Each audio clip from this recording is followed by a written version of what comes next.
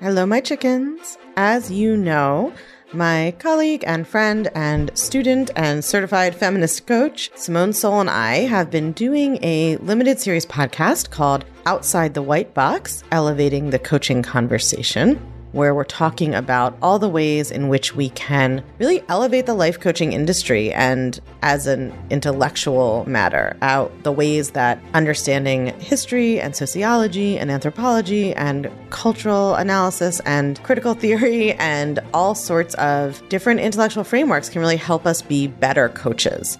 And so we have previously released the first episode as a full episode on the podcast.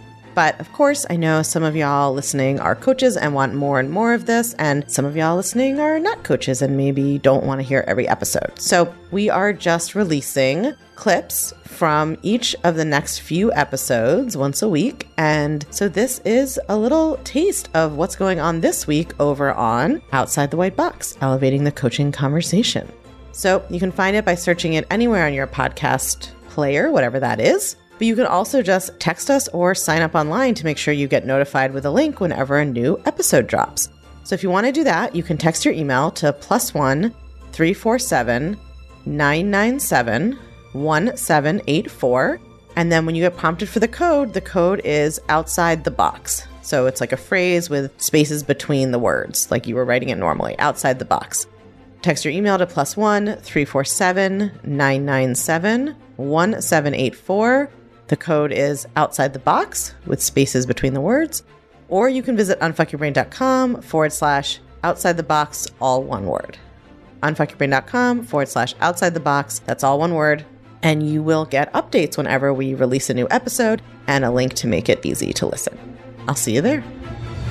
Important announcement for everybody listening. Simone and I have only shown up wearing the same glasses today, but not the same outfit. Very important. So we are differentiating as time goes on. Good. All right. So today we're going to talk about history, just in general, right? That's what we're talking about? Yeah. History of ideas, history of social change as they pertain to coaching ideas. Well, I think we have another episode about like intellectual history. I think this is like history we're talking about. Really? Okay. I don't know. Check the notes. We do this on the fly, as you guys can tell. They're related, but okay. Noted. History. They're totally related. It's true. But when I was trying to think up like what were our 5 different topics, sure. I think like there's a difference. Of course they're related, but there's sort of like, to me, there are 2 strands, one of which is like understanding the history of ideas is important so that you understand that like you and your teacher, whoever you are and your teacher are, didn't make up all the things that you're talking about, right? Like where your ideas come from, how our ideas are shaped. But then there's also just value to like understanding actual history, right? Let's talk about it. And I feel like Americans in particular were like very ahistorical. We just feel like we were born from the vagina of democracy. I mean, 400 years ago. Yeah. It's really interesting because let me actually talk about that a little bit. I lived, a big chunk of my life in the US, and I also lived a tiny chunk of my life in Europe and another chunk of my life in Korea, where I live now. And in older countries, which is every country except the US and like Canada and like Australia, I guess, New Zealand, right? In countries that have actual history. Rude. We're getting rude. Okay, go ahead. But listen, I'm a Jew. I feel like our history is older than everybody else, so I don't take this personally. It's like, but the thing is, if you're Jewish, there's no sense of escaping your history because like, here's how I think. You can't be in Europe, you can't be in Korea and be outside of history because it surrounds you. Like, I'm just guessing, but when you grew up, like your family, like you talk about the Holocaust because it's your family history. Right. You can't just be in a vacuum, right? And when I'm in Seoul, everywhere I look around, I'm like, oh, there is a remnant of the war. Oh, there's a remnant of colonization. Mm-hmm. There's a remnant of that massacre that happened for whatever reason, right? And so it's pervasive. And I felt the same way when I was living in Europe because it's the same way, right? It's just like centuries and centuries and centuries of history. And I think that tends to change the way, it informs the way you look at the world. And I think when I'm in my American mode, right? Because I'm also American, I consider myself American. I lived in America for a long time.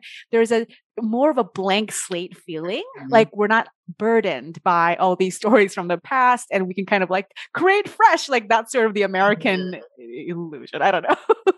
Yeah, there is this like I mean, and also we should be specific. There's like obviously very different versions of the American experience. So for people who Sure. are, members of Native American tribes, for instance, like they are probably looking around and seeing like, oh, that's where my, people used to be before we were massacred and driven off the land.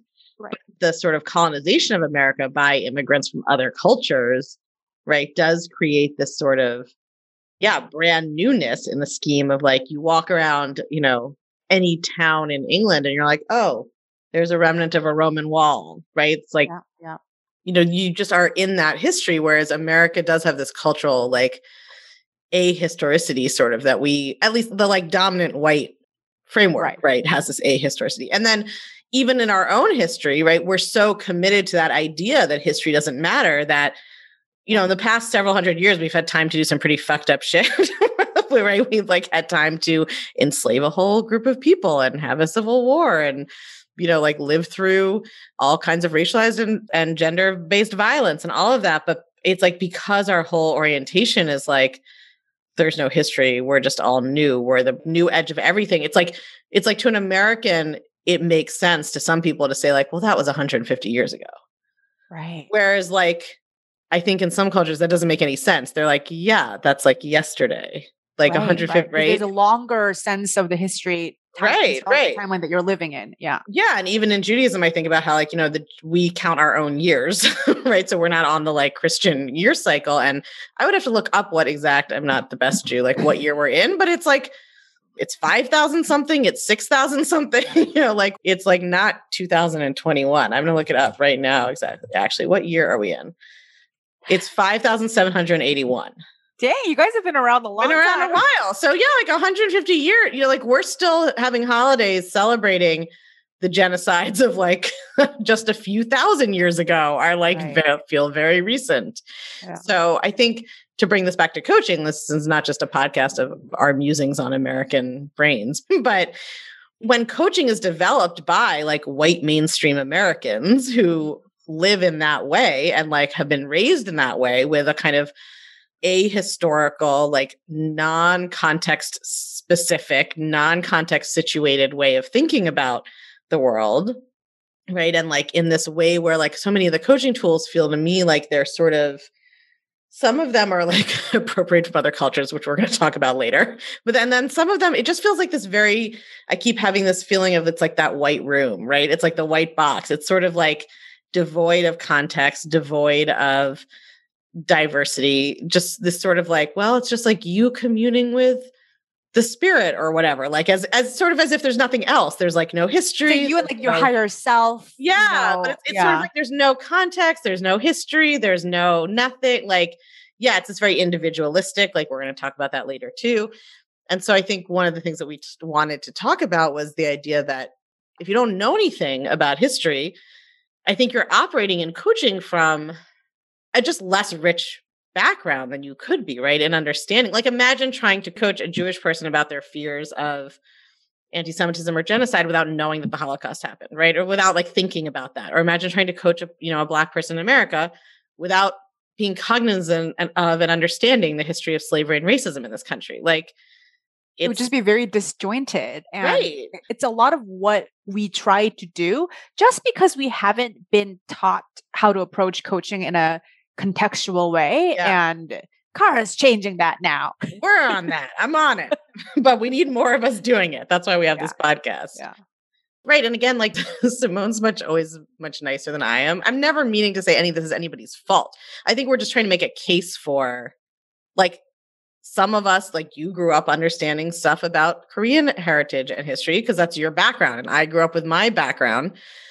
And I think we're just trying to encourage people to like explore and understand the history and backgrounds of the people that surround them. Right. And like, especially if you know that you are someone who is part of the dominant culture, to like seek that out and understand some of those things. I mean, I have like a whole bunch of examples, but I'm just curious if you have. So start us off with one of them. Because I think the examples you came up with are so fascinating to think about. Yeah. Well, so I think like there's sort of the general, like we've been talking so far about like, well, here's the general reason this is important.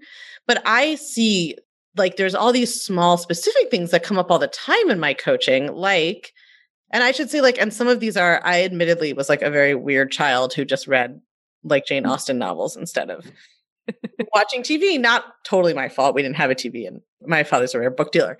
So I think I have like a more depth of this perspective than some other people. But yeah, there's so many in here. But like, so we talked a little bit about the idea that, of course, you would have to understand like the legacy of slavery and colonialism and genocide if you're trying to coach somebody basically who isn't like a straight white man. The way this comes up in context specifically as like actually just makes you a better coach, I think, is that it helps you see the ways in which people's assumptions about like all coaching is in some ways is just challenging people's assumptions about how and why their thoughts are true. Right. And I think that when you have a historical perspective, you're able to do that more effectively. So one kind of, this is a sort of intense example, but I think it's really relevant, is like, we have this belief now that I think body positivity is changing it. But when you were growing up, when I was growing up in like the 80s and 90s and even the early 2000s, there was all of this like kind of faux evolutionary biology out there explaining why like one particular body, which is basically like a slim, curvy body, was like the attractive body. That this was just like an objective thing that was true. It was science, right? Nobody could do anything about it. And it was just biologically the case. But if you have any knowledge of history, then you know that actually beauty norms constantly change over time. And like in the 20s, there was the flapper silhouette, which was like not curvy at all. And then in the like when Rubens was painting, right, where we get the term Rubenesque, it was a curvier ideal. And if you have an anthropological background, you know that it's not random. It has to do with like how a society evolves when there's more difficult to have a life of leisure and have enough food than not having to exercise or work outside, and having a larger body is a high status symbol. And then right now we flipped it. Now it's very easy to be less physically active. Most of us don't do physical labor, and it's very easy to get access to food. It's easier to have a larger body. Now having a smaller one is a status symbol. And like, if you don't know any of that, you're just missing so many ways to like poke your client's brain to show them that their belief that they have to look a certain way to be considered attractive is just an objective truth. Okay, how good was that little teaser? You are really going to want to hear the whole episode. These conversations that I'm having with Simone about elevating the coaching conversation and the coaching industry are, I think, so powerful and so important. And whether you're a coach or not, because what we talk about really applies to anybody who's going to experience coaching as a client or as a coach. So, highly recommend that you check those out. If you want to make sure that you get notified whenever we have a new episode, you can text or email to +1 347 997 1784 and use the code outside the box. That's with spaces between the words like you'd write it normally, or unfuckyourbrain.com/outside the box. Go get on the list. You don't want to miss any of this goodness. And we will make sure that you know how to access the full episodes every time we release one, because there's so much more where that came from.